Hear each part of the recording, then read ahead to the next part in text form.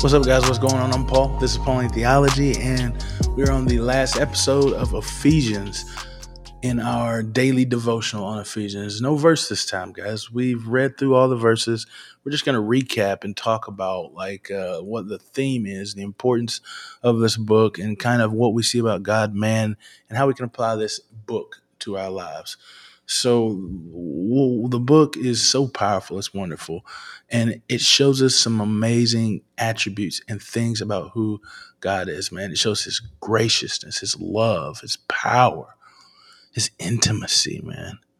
How he works harmoniously within himself as the Trinity to bring humanity together with himself and with others.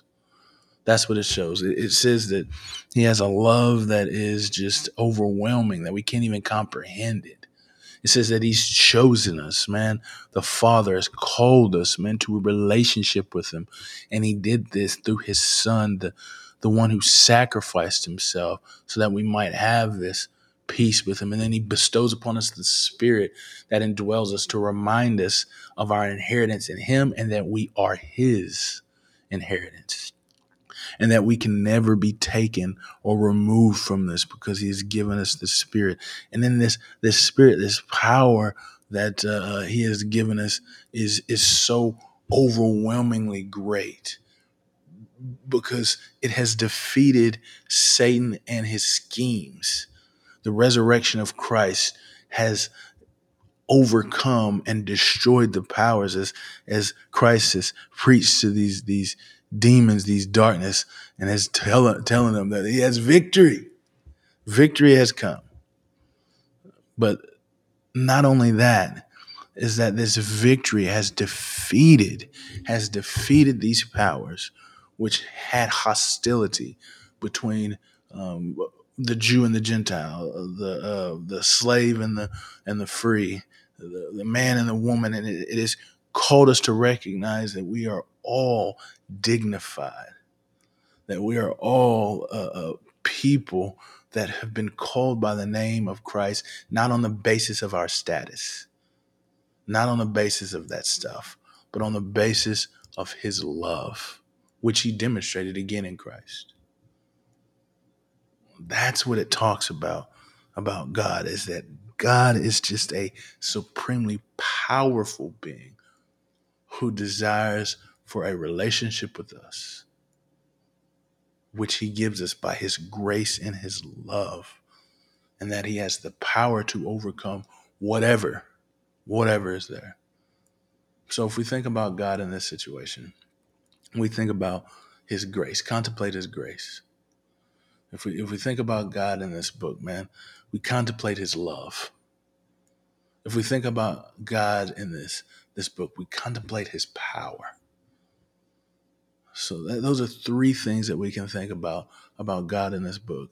Is his graciousness towards us, man, giving his son, his love towards us, giving his son, and his Spirit, man, and then his power that he has, which he gave us in his Spirit to overcome, to help us be strengthened and know him more.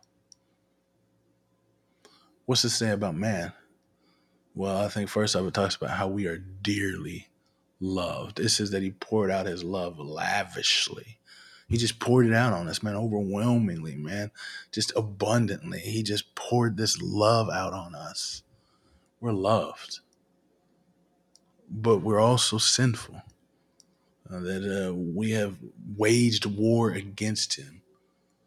And the influence of that war is from our own selves, our own flesh, from the world that we live in, which is being corrupted by the evil one.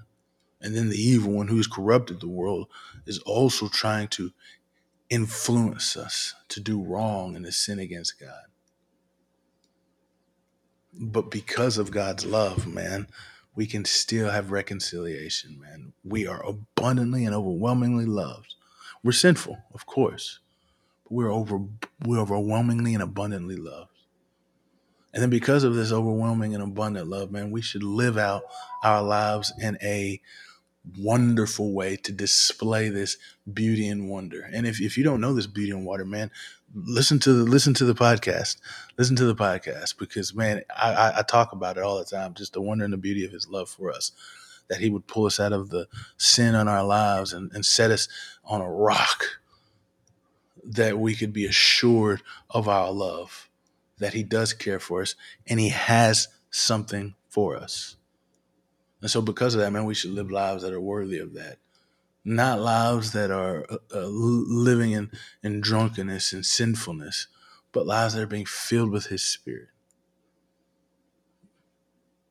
That's what it says about man, that we are to be filled with His Spirit and grow in His goodness, that we should be made together as one. It also says that we are bound together in love and faith, that we are loving each other, teaching the truths about the gospel, trusting in His reconciliation or His bringing together of all peoples, not based on status. We should trust in that and then therefore humble ourselves, be submitting to one another in love out of fear of the Lord, reverence to God because of what He's done, and then seeing through His eyes that we are all equal regardless of status, whatever socioeconomic, racial, or whatever status, that some identity that we create, that we are equal before the Father who shows no favoritism. And therefore we see in the same way that we're all sinful people that God loves anyway. And so we see others as, hey, man, they're going to mess up, but we're going to love and show grace just as God has shown grace to us. And that we are together a unity, man. That we do have those identities, but the ultimate identity comes in the fact that we are children of God, the church, the bride of Christ. We're the church. That's a huge theme in this book, is that we are the church. And so as men, we have to recognize that God loves us, that God cares for us, that God lavishes this love for us, man.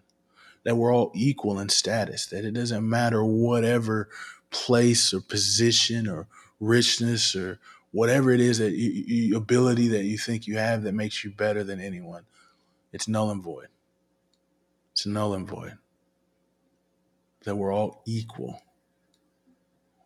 and we're all have worth. Whatever that measure of faith that God gives. We're dearly loved. We're all equal and have worth and dignified.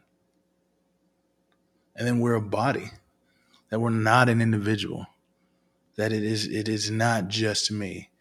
Though I am important and my life counts, but it's because my life is caught up and joined together and unified with a people that have been called by the name of God and have become the body of Christ, so that we can represent and we can display to all creation,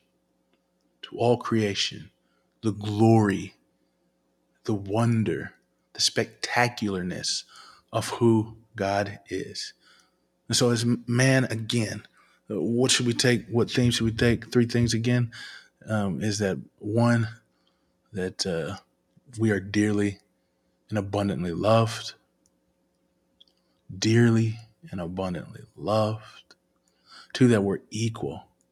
That we all are part of this family of God. We all represent and have dignity and are a part of this family of God.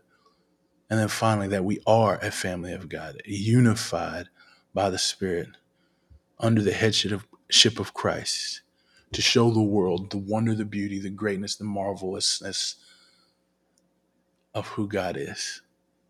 So how can we apply these truths to our lives? Well, I guess it's going to be kind of like the last episode, is that, man, let the understanding of God's graciousness, His goodness, His wonder, His beauty, His awesomeness, man, that He dearly loves us, that He's called us to reconciliation with Himself, that He's called us to a family.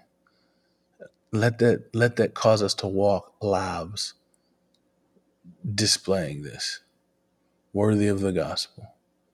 That we would live a life that God, that people would see how good God is, that people would see how amazing God is, and then therefore want to be a part of this family. I thank you guys for listening as we finished our study on Ephesians.